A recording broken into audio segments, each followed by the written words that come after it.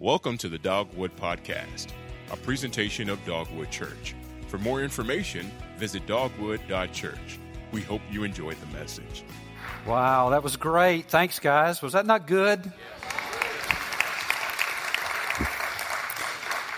I think he's played that guitar before.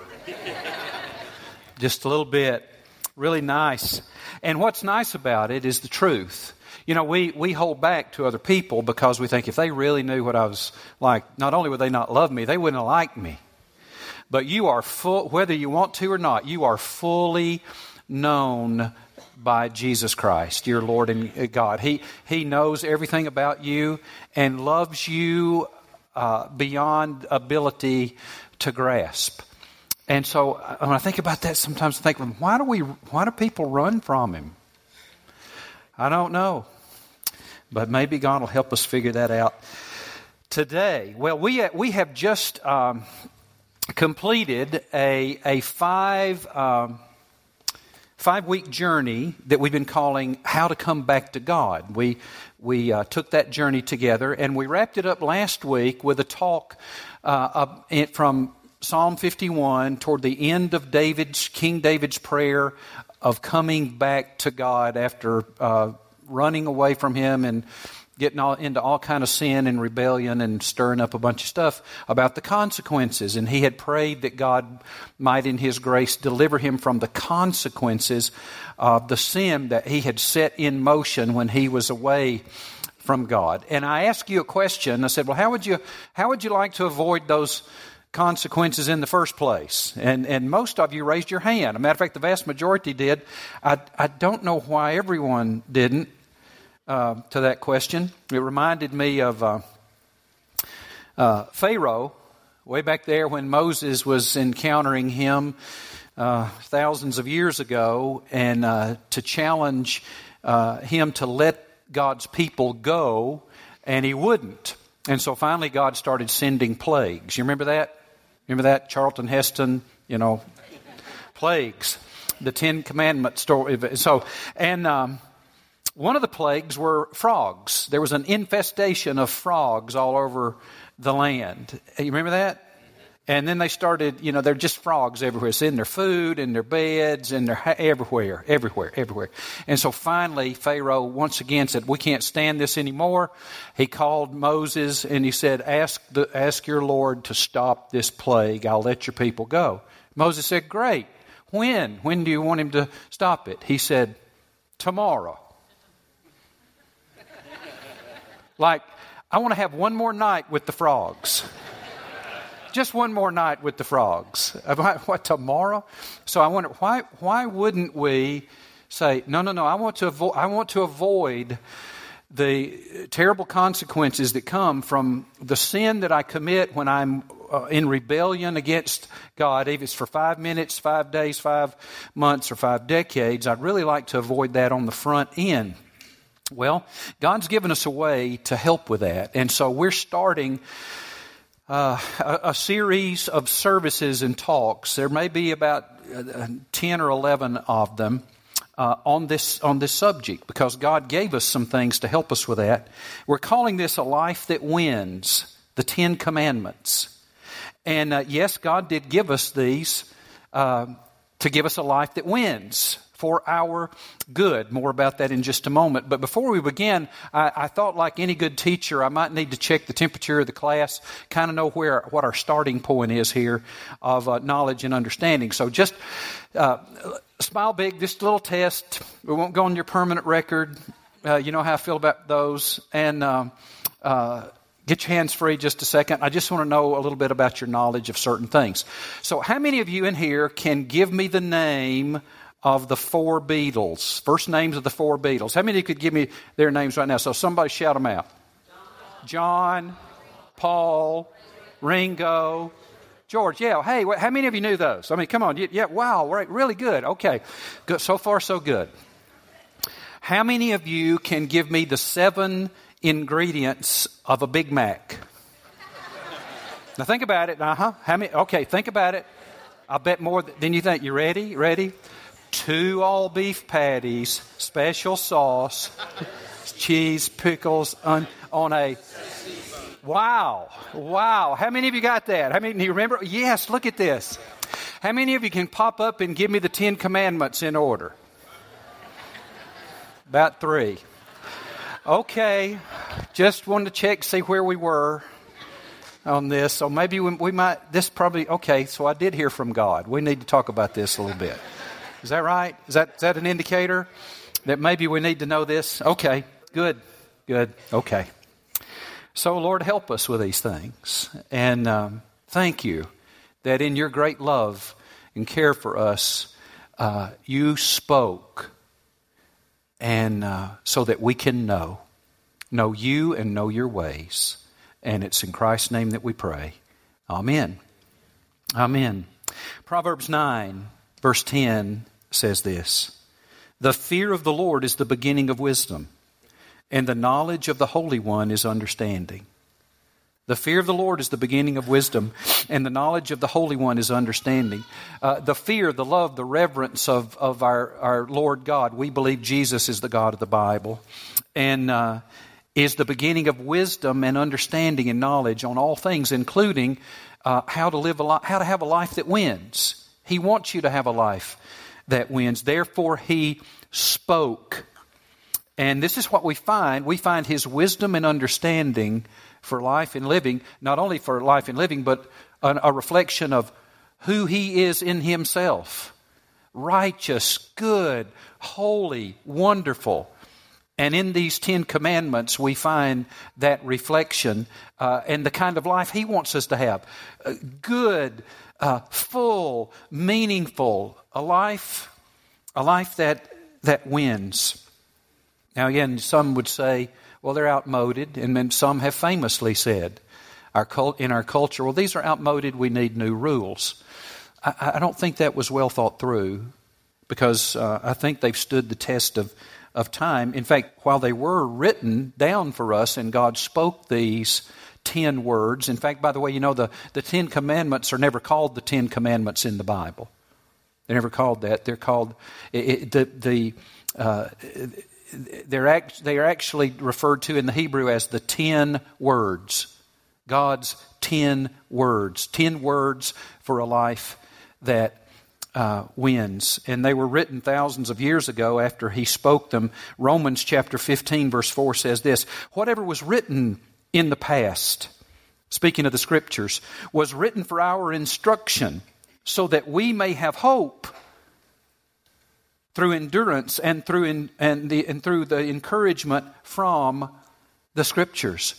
This is God's Word. He wrote them and gave them to us not to restrict us, not to harm us, not to be negative. He gave them to us to give us hope and endurance and strength. Another place to bless us, to give us a future and a hope, to give us a life that wins, the life that He intended. Now, the 10 Commandments are about the only thing that the 3 great world religions agree upon. Jews, Christians, and Muslims all agree that these were given by God to Abraham. We all agree on that. And in Deuteronomy chapter 6, verse 7, God says this: "Never forget these commands that I'm giving you. Teach them to your children." So He told us to do 2 things: remember them and teach them. Remember them and teach them. You see that rhythm? Remember them and teach them. Remember them and teach them. Now, we all remember the Beatles, and we all remember the content of a Big Mac. Let's work in across these. I don't know how long we'll be here, 8, 10, maybe 11 weeks even, as we journey through this understanding. But let me encourage you to begin as part of your quiet time with God, to meditate on, to reflect upon the account of these 10 words in Exodus chapter 20, second book of the Bible, chapter 20, verses 1 through 17, and in Deuteronomy, fifth book of the Bible, chapter 5, verses 1 through 21. Just as part of your time with God, just across these weeks, keep reflecting on these, meditating on these, praying through these, to remember them and to teach them to our children. Teach them to not just the content, but the why and the where they came from and why God gave them and why they are positive and good and this direction from God. Why it is miraculous that we as human beings have this direction from God. Now again, we've seen the movie and we've got it in print, but don't divorce yourself from the historical context in which God spoke. He had delivered the nation of Israel, where they were not a nation then. They were slaves of about 1 million of those people, never been a nation, out of 400 years of slavery, took them into the wilderness and was in the process of not only making them a people or a nation, but began to teach them who He was, what He was like, the only God, their God, and the way to live life as God intended human beings to live life to the fullness with His great blessing and His presence. And so there in the wilderness on Mount Horeb, Deuteronomy speaks that God in the cloud and in the thunder and in the fire spoke. Now Moses first heard them, but in Exodus 20 it says God spoke these words to the people. God spoke.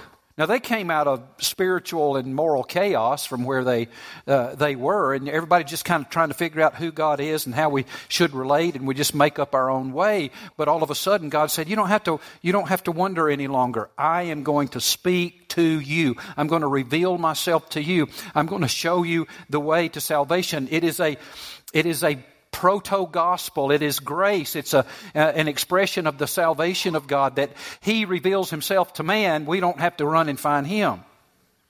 So don't forget the stunning setting in which God spoke. And we still hear Him today.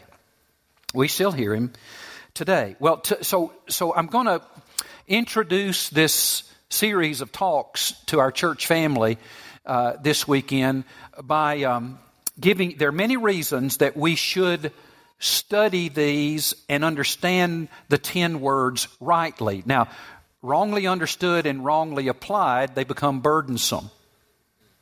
It's not the gospel. But Jesus, remember, rightly understood and followed, and His will and ways, rightly understood and followed, bring life. The life that is eternal, the life that is good, the life that is everlasting, a life that wins in this life and the next.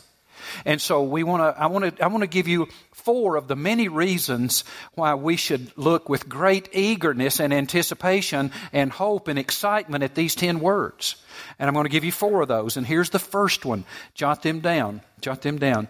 They are our standard of behavior. They are our standard of behavior. Now, the prevailing view of the culture in which we live has a different view. It says there is no one right. This is one right way to live, but it's not the only right way to live. This is not the only right way to live.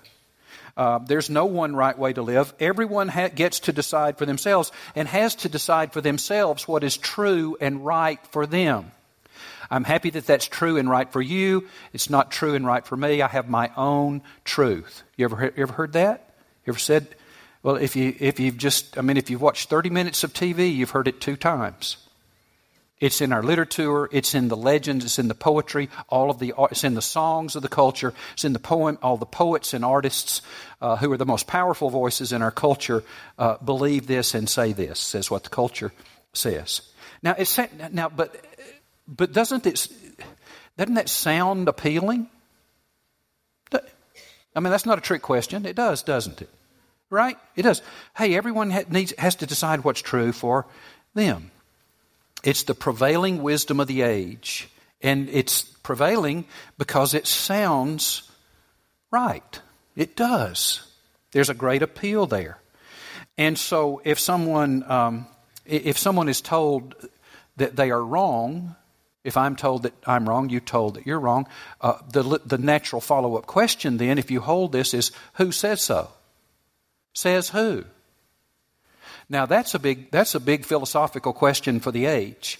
Says who gets to say what's right and wrong? Who gets to say? Right? Who gets to say? Now our culture says everyone gets to say for themselves.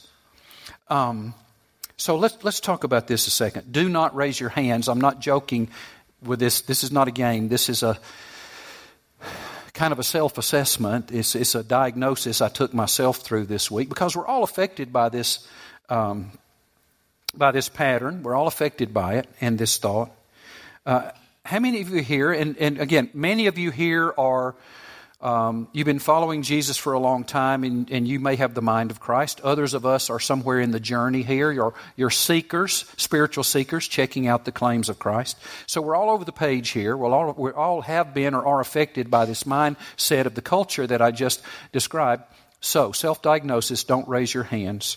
Do you believe that there is no one right way to live, and everyone has to decide and gets to decide for themselves what is true and right for them?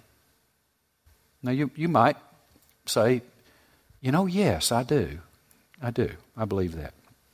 So if this is you, I had to ask myself this question. If this is you, have you ever, or do you ever think or say that someone else is wrong in what they do? Have you ever thought or said, they're wrong, that behavior is wrong?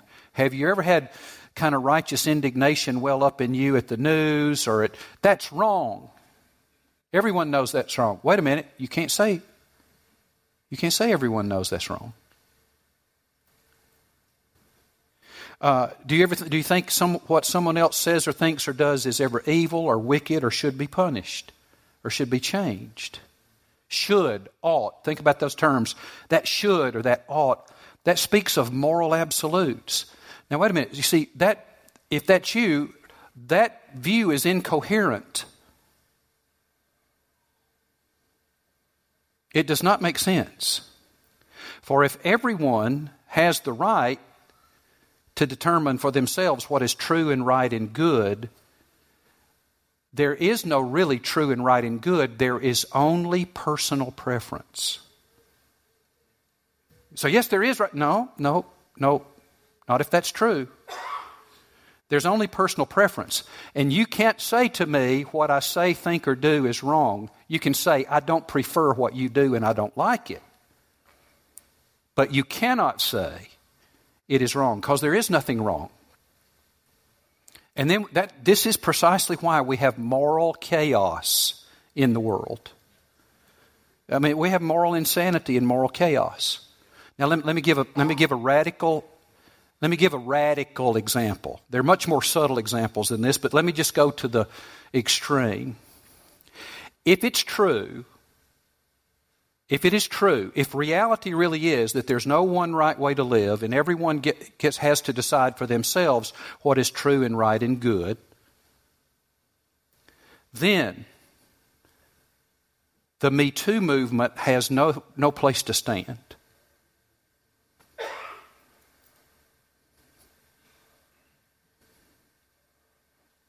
So what do you think?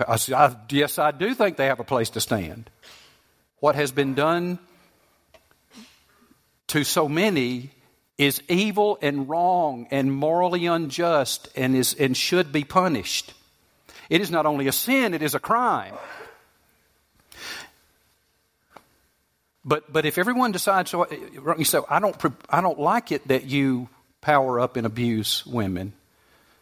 Well, that's one thing, but you can't. If you say everyone gets to decide what's right, you can't say that it's wrong. You say, but we said, but everybody gets to decide.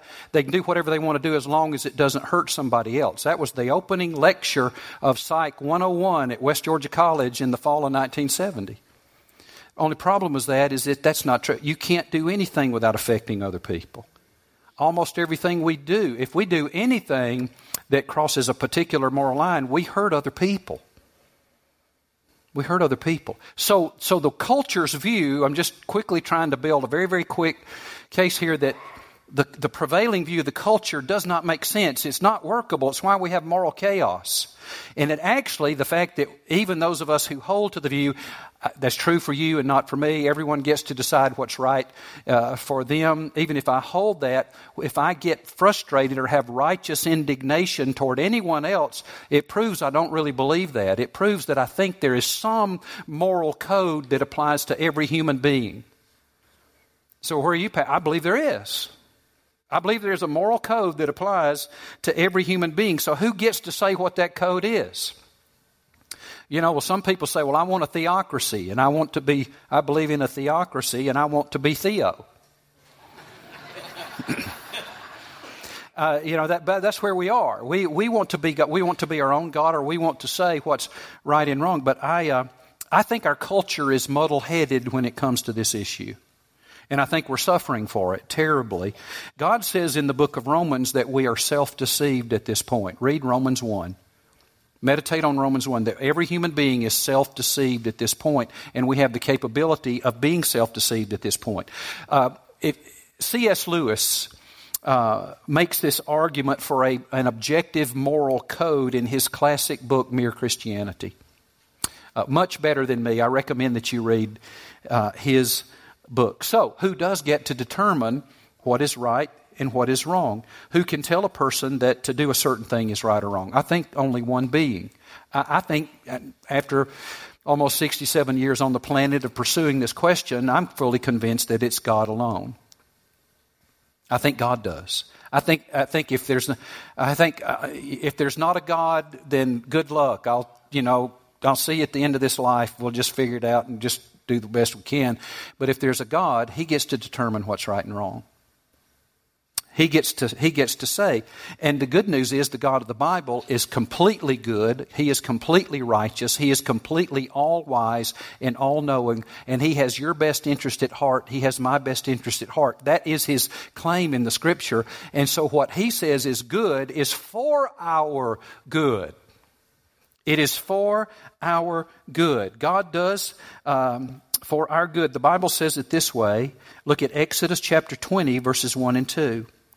Then God spoke all these words. God spoke. I am the Lord your God who brought you out of Egypt, out of the place of slavery. He said, He didn't leave us to wonder. I spoke. I spoke. God spoke. He spoke these words to us. And these 10 words are our standard of behavior, of what is right and wrong. They teach us how we are to live. They teach us what God considers to be right and wrong. It is God who determines right and wrong conduct, not our circumstances, not our situation, not the consequences, not our intuitive knowledge, not our motives, but it is God. He knew that we could not handle having no boundaries. Now, we say we can, and we're trying to prove it in our experiment, especially since the 60s, that we can set our own boundaries, and we turned everything upside down, and we have proven one thing. We can't live life with no boundaries. We're destroying ourselves. And but because God has spoken, we can know what is good. So what is good? Here's the claim of the Bible. God and His ways. God and His ways are good. And He is the standard, so He gets to say. So, first of all, there's a lot of stuff there, but why should we study these? They are our standard of behavior. There is a moral code. And whether we believe it or not right now, deep down in our soul, we sense it. We sense it, that it is. So here's the second reason. Here's the second reason God gave them, and it's part of the nature of the 10 words. They are our safety fence to keep us from harm. They are our safety fence to keep us from harm. God gave us these 10 words not to restrict us, but to save us. He gave them to us not to punish us, but to protect us. He gave them to us not to harm us, but to help us. Back when I was in college, I grew up in the Southeast. We don't have much snow here. Always wanted to go snow skiing when I was in college. We had a big snow weekend in the Southeast, and so some of us jumped in the car and we went to Maggie Valley, North Carolina, went to Western North Carolina, and for first time to ever attempt skiing. It was fun. It was so fun. The first morning, a lot of snow everywhere, and so it took a little bit of a lesson. Basically they just teach you how to get up when you fall down. Is that what do you need to know? Boy, you need to know that, because a lot of falling down took place on that first day. And so I spent a little time on the bunny slope, practicing and getting my skis under me. And I kept looking up the hill to the right to the intermediate slope, and they looked like they were having a lot more fun. A lot more fun. And so about halfway through the morning, I said, hey, I had a little bit of athleticism then, none now, a little bit then. And I said, okay, I'm an athlete. I'm going. And so I got on the little lift and up the intermediate slope. I got off the lift, and you could see forever, snow as far as you could see. Beautiful, a beautiful run. Those evergreen trees just laden down with snow. You think this is the prettiest thing I have ever seen. And so I watched a few people, and everybody, they looked like they were just, come on, guys. They were still, snow plowing and, just easing down. And it was a little more aggressive. I could say, yep, this is going to be a little more of a challenge. Up the hill to my right, the mountain went on up to my right. Over to the left, the mountain, there was a drop-off all the way down the full length of the intermediate slope as far as I could see. I mean, you just saw blue sky over there. But there was a fence. There was a fence, about an 8-foot tall chain link fence covered in this orange plastic webbing. You ever seen that? Just a nice, big, soft orange plastic webbing. And I looked over at that fence and I thought, I paid good money to come up here and ski, and they are limiting my freedom. I want to ski anywhere I want to ski. And so I thought, well, okay. And so I'm kind of in the middle of the slope there at the top. I'm watching people kind of easing back and forth. I said, let's go. I pointed those things straight down the hill, and here we went. Well, in about 10 feet, the trees were going by me. And I started saying, look out, I'm going to hurt somebody. I knew, okay, I'm already out of control, lost control. And then I started to lose my balance. And I don't remember which way you leaned to make you. Anyway, I leaned this way, and I took a hard left turn, shoom, straight across that deal. And I hit that fence wide open. I loved that fence.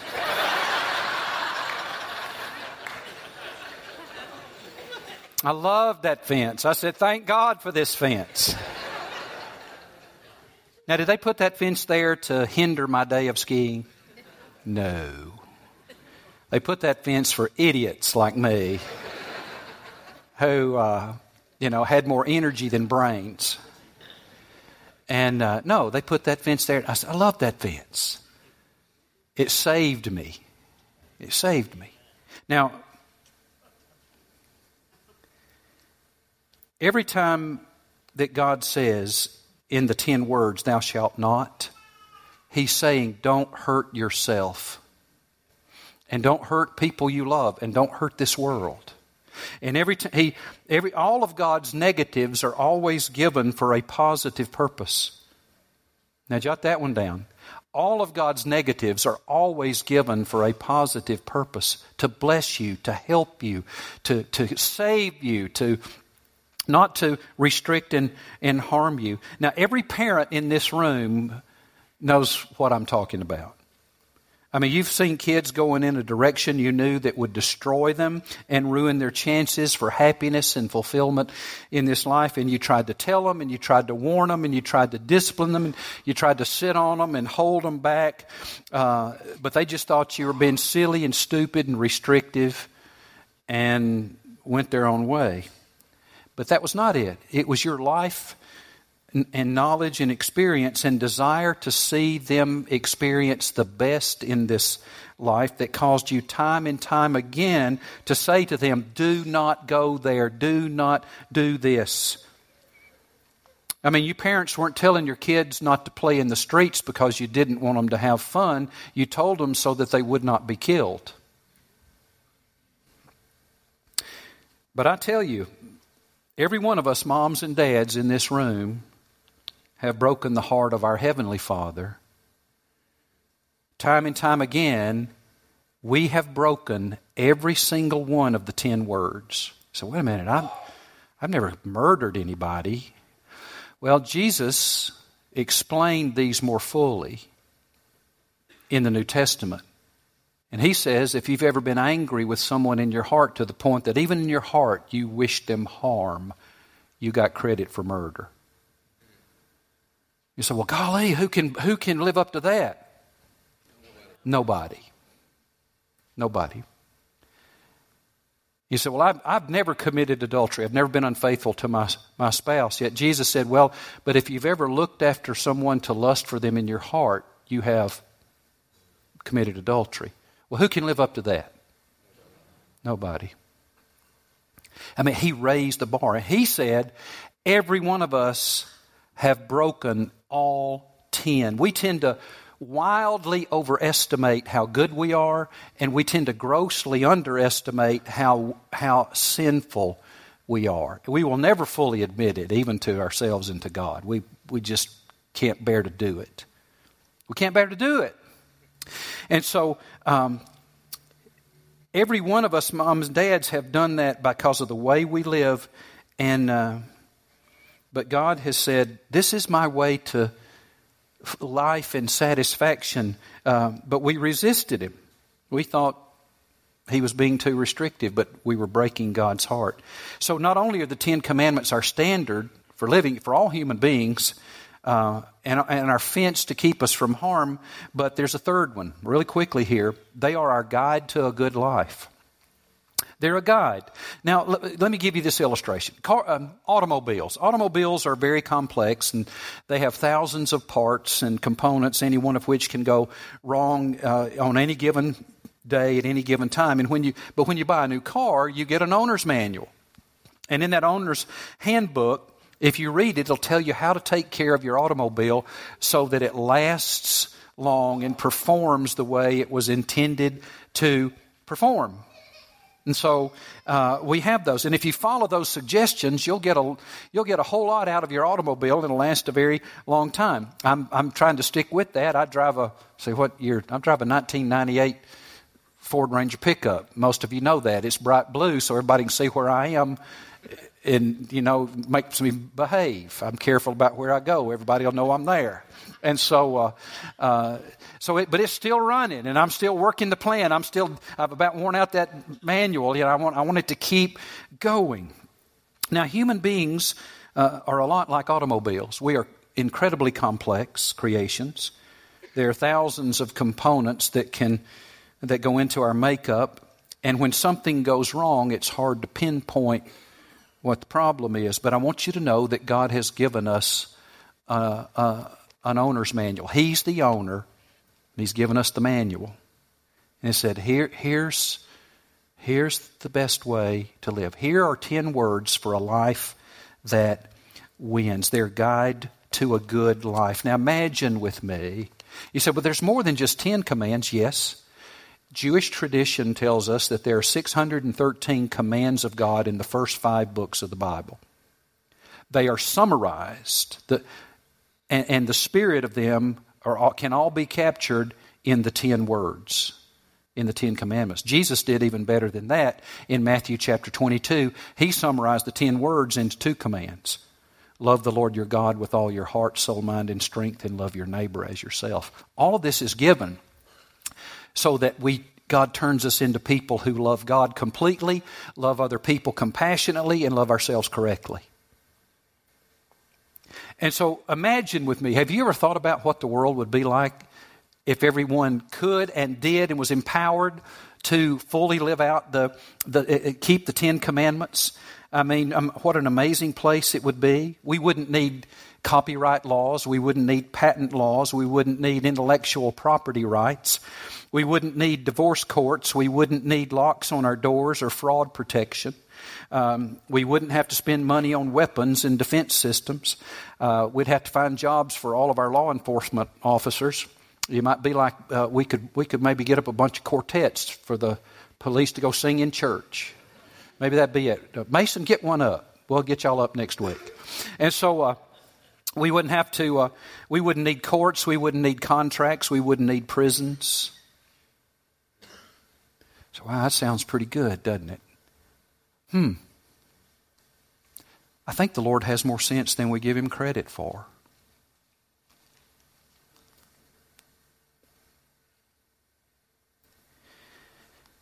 And so there's one more reason we should look at these. that I'm going to mention today. There are many others, but the fourth one is this. What are the 10 words, the 10 commandments? They are our teacher to take us to a living Savior. They are our teacher to teach us that we are sinners in need of a Savior. A few moments ago, I asked you about a couple of the commandments. Has anyone lived up to that? No one. No one. No one. Who actually, sometimes you'll talk to people, so I'm a good person, I keep the 10 commandments and so on and so on. One thing you know, no, they don't. No, they don't. Nobody always keeps any one of the commandments. And so God uses those to hold them up as a moral and spiritual mirror so that we can see ourselves for what we really are and realize, oh no, I am in trouble. I need outside help. And so we go to God and say, well, what must I do to be in your kingdom, Lord? And He says, well, keep the 10 commandments perfectly. Uh-oh, I have had 10 at-bats and I struck out all 10 times.